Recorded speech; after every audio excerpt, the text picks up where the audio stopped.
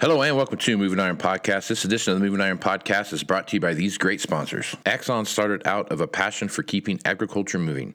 Imagine having 100 years of tire and wheel knowledge in your back pocket the next time you sell a piece of ag equipment. To find more or become an Axon dealer, please visit axontire.com. Valley Transportation has been hauling ag and construction equipment across the country for the past 33 years. Call Parker at 800-657-4910 for all your trucking needs. At Valley Transportation, our goal is to help you reach yours. No matter how you buy your ag equipment, whether it's from a dealer, an auction, or a private party, AgDirect can help you finance it. You can even apply online at agdirect.com. Learn more about your financing options at agdirect.com. TractorZoom has access to over $20 billion in heavy equipment sales data. TractorZoom's Iron Comps is the industry's trusted solution for transparent equipment values and auctionable pricing insights. This podcast is brought to you by Anvil AppWorks. The Dealer Connect CRMI app with integrated inventory management is an affordable Salesforce-based solution for your dealership. Create connected customer experience and transform how you work. Moving higher in the 21st century. Hard-working people working hard for you and me. Moving higher, time and time again. Through the years you'll find us here. Moving higher. Hello and welcome to Moving Iron Podcast number 322. This edition of the Moving Iron Podcast is brought to you by Axon Tire, helping dealers move more iron for the past 100 years. For more information, go to axontire.com. Axon Tire would like to give the loyal listeners of the Moving Iron Podcast a couple free gifts here.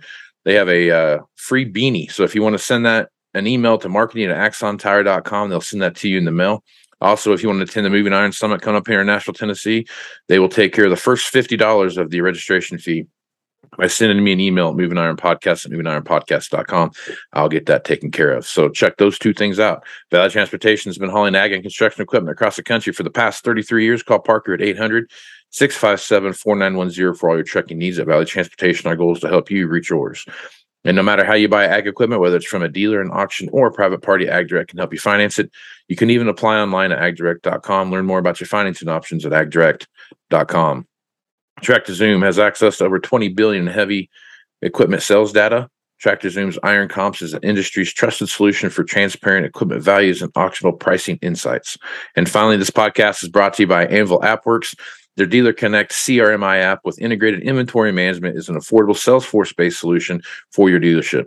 Create connected customer experience to transform how you work today. I have got Alan Hoskins back on here with me. Alan is now correct me if I'm wrong here, you're the President and CEO and National Sales Manager. President and National Sales Director. President and National Sales Director. There you go. There you go. And he is out of, what is it? It's Lexington, right? Louisville. Mm-hmm. So I asked Alan if he wanted to come on and do a monthly thing and just kind of talk about what he sees happening in the banking industry and how it overall kind of reacts to what we see happen in the ag industry. And he was more than willing to do that. So, Alan, I appreciate this, man. I'm looking forward to this. Well, Casey, I appreciate the invitation. I always enjoy being on here. And as you and I have talked, I always learn some things by being on your podcast as well. Well, I appreciate that, man. I'm looking forward to this. It's going to be good. So let's start with this. So, we're headed into you got renewal season coming up. You got farm lines of credit coming up here for renewal and what that looks like. This time last year, what was interest rates? 3.5%? About 3.25%. Yes. So now we're at the Fed is right now, and you start looking at stuff all over the place. So you're going to be somewhere between, depending on what it is, 6.5% to 8%, depending on what the Fed continues to do going into February and March in those timeframes. What conversations are you having right now with the people you're working with, Alan, that are different than what you were having this time last year? Sure. Well, first of all, Casey, there've already been a lot of conversations.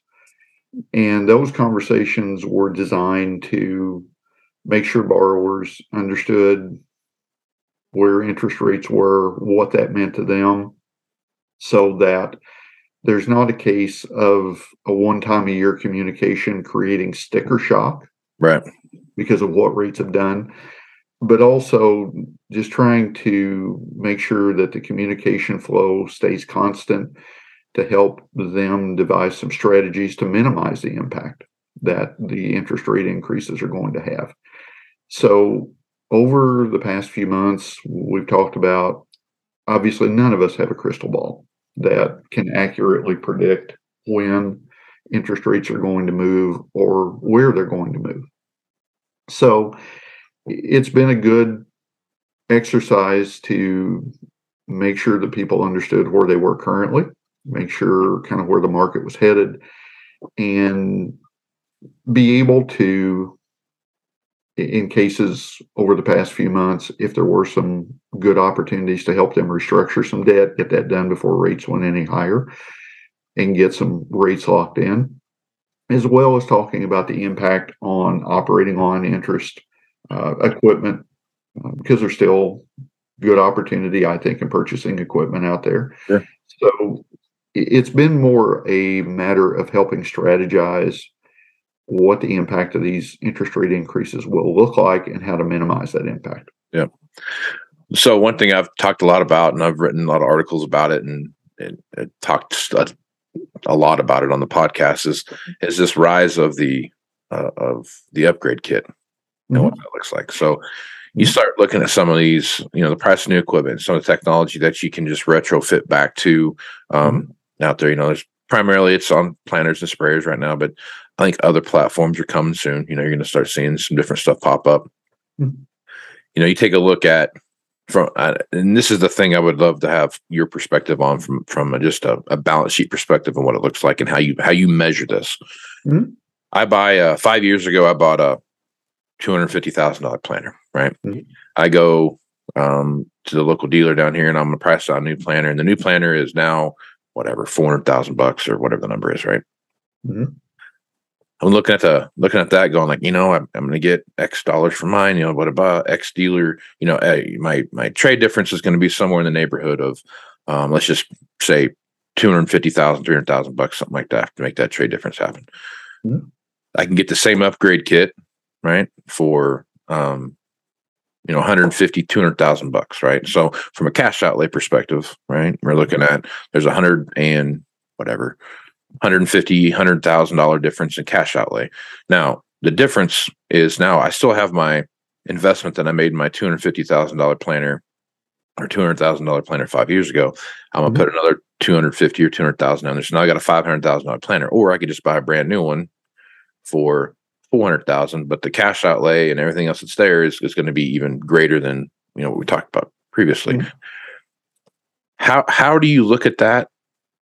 And how does that fit into what you're talking? Because you're really upgrading something to basically a new machine now. It's new. It's just the same as different. The only difference is the bar and the capital outlay you had before. So I guess as you're looking at that, Alan, how do you weigh that technology, and how do you look at that from a dollars and cents perspective?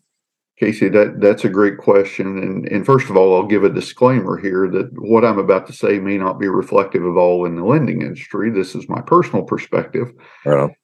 So I'll say that right up front. I'll also say this, what I'm about to say, the folks that listen to your podcast regularly, this is going to sound somewhat familiar to them. And that's this. You and I have talked before about the difference between the investment in trading or upgrading equipment versus, the cost of investing or upgrading equipment. And Casey, here's what I mean by that. Here's the real life example.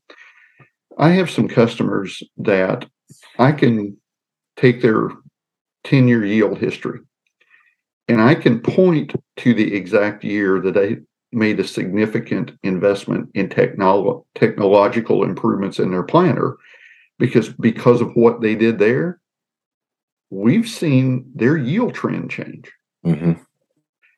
That's what I'm talking about when I say what's the investment value in the upgrade. Because I agree with you. I think what you're talking about, particularly as it relates to planters, that's going to become more and more commonplace, and probably should become more commonplace.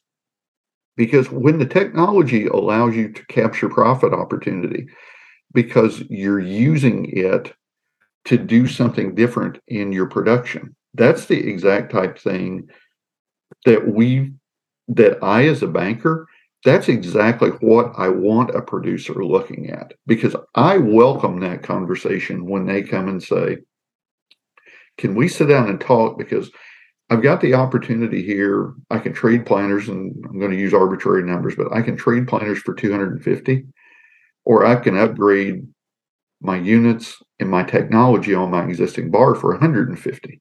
Okay. Let's sit down and talk about what each one of those investments is going to return you. And I love it, Casey. And I think there's more salesmen in your industry that are doing a really good job of this every day. I think they're helping educate those borrowers. And I personally love it as a banker when a borrower comes in and they're prepared to have that discussion. Right. Now, from the banking perspective, and again, here's why I say this is my personal opinion. It may or may not be reflective of the banking industry as a whole.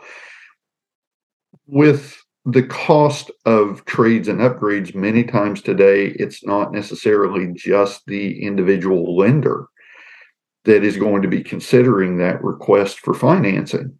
It may very well be going to a collective group, a loan committee, if you will, that is making that decision. And that's where that data of profit increase opportunity becomes valuable to the lender, because a lender may or may not be communicating with a group of people in the banking industry that they may not understand the difference between a John Deere 7200 and a John Deere 1795. Yeah. So it's about being able to tell the story from a business perspective and educating folks that may not have similar knowledge of how this technological investment is going to return value to that customer. So I think that's the key thing, Casey, going forward. And it goes back to that age-old issue of communication. Right. How do we communicate? What do we communicate? And from my perspective personally, I love those conversations for two reasons. Number one, it helps me understand the knowledge level of the borrower that I'm working with. Now, I probably already have a pretty good idea about that anyway, but that conversation does nothing but help to cement that relationship even more, that this farmers are on top of their business game as well, because they're looking at these things. Right. But they're also then giving me the information that I need in order to communicate with a collective group about why this is a really good opportunity for this borrower. Yeah. So would you recommend, for example, taking your agronomist with you into something like that to further explain that If what seedbed preparation does for planting? Casey, I think if the farmer is not comfortable having that discussion by themselves, absolutely. Because one of the things, again, if I look at me as a banker personally, and I think this is true for the most part in the banking industry, we have discussions with producers where we say, look, we're a member of your advisory team. Well, most teams function a little bit better when all the members have the ability to communicate with each other. Yeah. I'm not seeing a lot of teams that Yeah. do real well otherwise. So, yeah, I think Casey's a great opportunity, because it allows that relationship to be developed among the advisory team members for that farmer. Yeah. And it allows for any specific questions to be answered directly from the source. So, yeah, I think that would be a great opportunity for learning for all parties involved in that transaction. Yeah. So from an information, so you brought up where you had a customer and you were looking at their 10-year yield average and those kind of things. Mm-hmm. How much of that data do you think would be worthwhile taking with you, or at least making available to your banker? I mean, obviously, the banker has to understand what they're looking at, but I mean, is it? I guess, what's your opinion of that? Well, first of all, if that customer's been dealing with that banker for multiple years, I really hope that banker already has that information and they're getting from it, getting it from the producer annually. If it's a completely new relationship, I think that is a tremendous tool to have to help the banker see what has been done. And it also, Casey, helps that banker understand the basis upon which projections are made going forward. Yeah.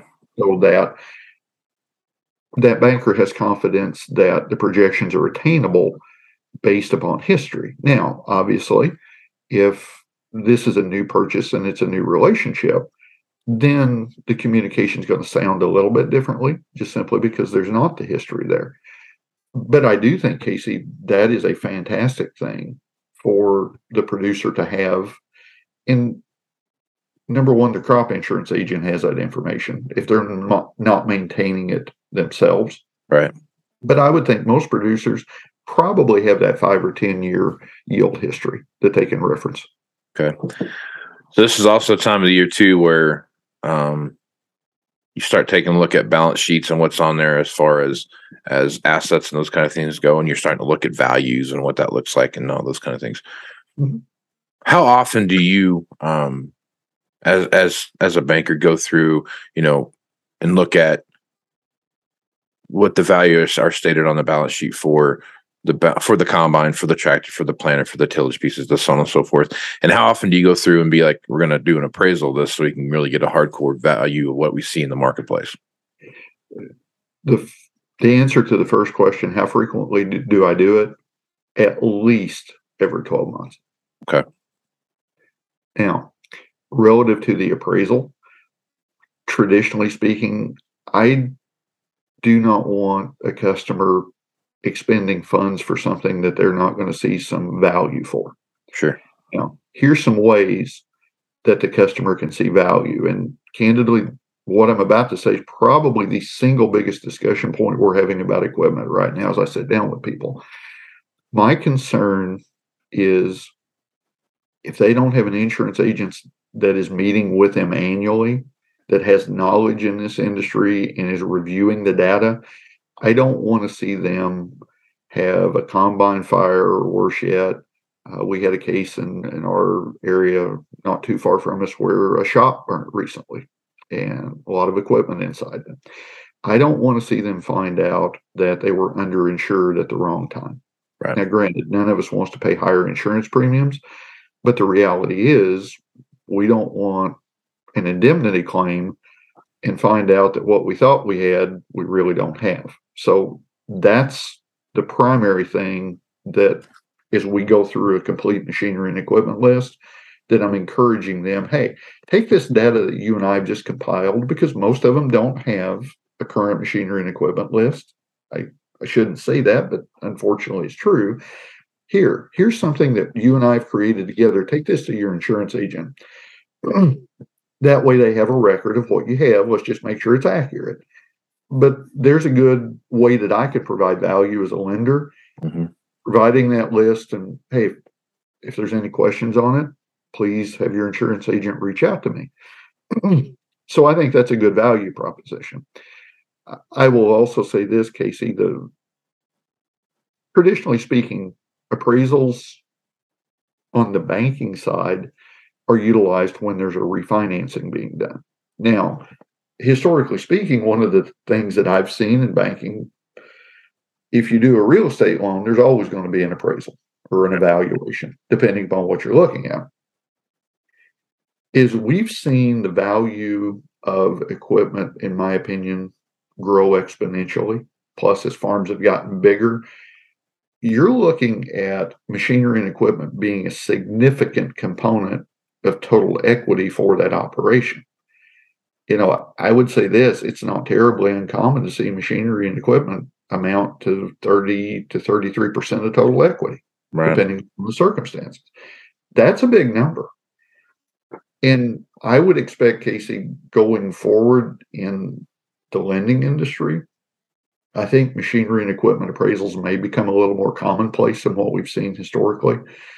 Because over my career, I've not seen a tremendous amount of times where machinery and equipment lists have been subject to an appraisal. There have been some, don't get me wrong, but it's certainly not as commonplace as what we see on the real estate side. The other reason, Casey, that I think machinery and equipment appraisal can be of significant value, one of the discussions that I have frequently with borrowers today is the importance of both a succession plan and an estate plan. And in valuing an estate, depending upon how the title to that machinery and equipment list is held, here again, you're talking about significant numbers. If you're working with an attorney and you're going through your list of assets, I would hate to see someone grossly under or overvalue that machinery and equipment list. And I think there's a pretty important piece of information to have as part of your estate planning. Right on. Okay. That's that's always something I'm somewhat shocked by is for the number of dollars associated with it. How there's some guys I work with that know to the penny what something's going to bring at an auction, Mhm. and there's some guys that I work with that have no earthly clue what it's worth. And I think, to me, that's one of those things on the, especially because you just said it's almost 30 to 33% of the equity that's out there. That's a big chunk of something that you don't know what it's worth. I think a lot of guys understand what their land's worth. I think a lot of guys understand what those kind of their cattle are worth and corn, their crops are worth, but there's still a whole third of their entire operation out there that is just kind of left to, I don't know, it's just, I mean, I know there's only so many hours in a day to educate yourself on things, but it's just one of those things where I think having that good partnership, like you said, that advisory board of people, trusted advisors type of thing that can keep that in check. So right on. Yeah. In Casey, again, that number, that 30 to 33%, that number can vary wildly. Right. If you've got an extremely large operation that relies predominantly on rented acres, that machinery and equipment list may be a higher percentage of your overall net worth. So, when I use that number, I'll say it this way. There are instances out there where that number is going to be way higher than that, and there's also less than that. But I guess my point being, and you touched on that very well, I think that's an important enough number to have a good handle on. And it's okay if you don't know today, because of what you said. We can't all be experts in everything. It's okay to maybe not have a good handle on it. But if you know you don't have a good handle on it, what are you doing about making sure that you don't create yourself a problem down the road because of your lack of knowledge in a certain area? Okay. All right. So this is a crystal ball question here. I don't know if yours is as broken, cloudy as mine is, but I guess looking out through 23, what are some of the concerns you're looking at, and what are some of the optimistic points you see kind of headed our direction? Well, obviously, we still have input costs that are high in relation to what we are used to historically. Depending upon where you are in the country, we don't know what we're going to be looking at from a moisture perspective going into this crop year. Sure. So those are two things that I would say are challenges worth taking note of. I've heard some discussion recently that, similar to what the discussion was that we heard going into 2022, there could be certain chemicals that may have limited availability. Again, we didn't see that, despite the discussion that we heard of that in our area and going into the 22 crop. We didn't see that manifest itself over a wide area. I have no idea what 2023 is going to hold. I'm not an expert in that area, but I have heard that discussion. We know interest costs for those folks that are borrowing operating money. We know those costs are going to be higher than what they were in 2022 for the most part, unless someone was pretty forward thinking and locked in some borrowing costs on operating lines, either through the form of securing it with cash or with some multi-year interest operating products that are in the marketplace. So I think those are some of the challenges. Opportunities, I think there's still a lot of them.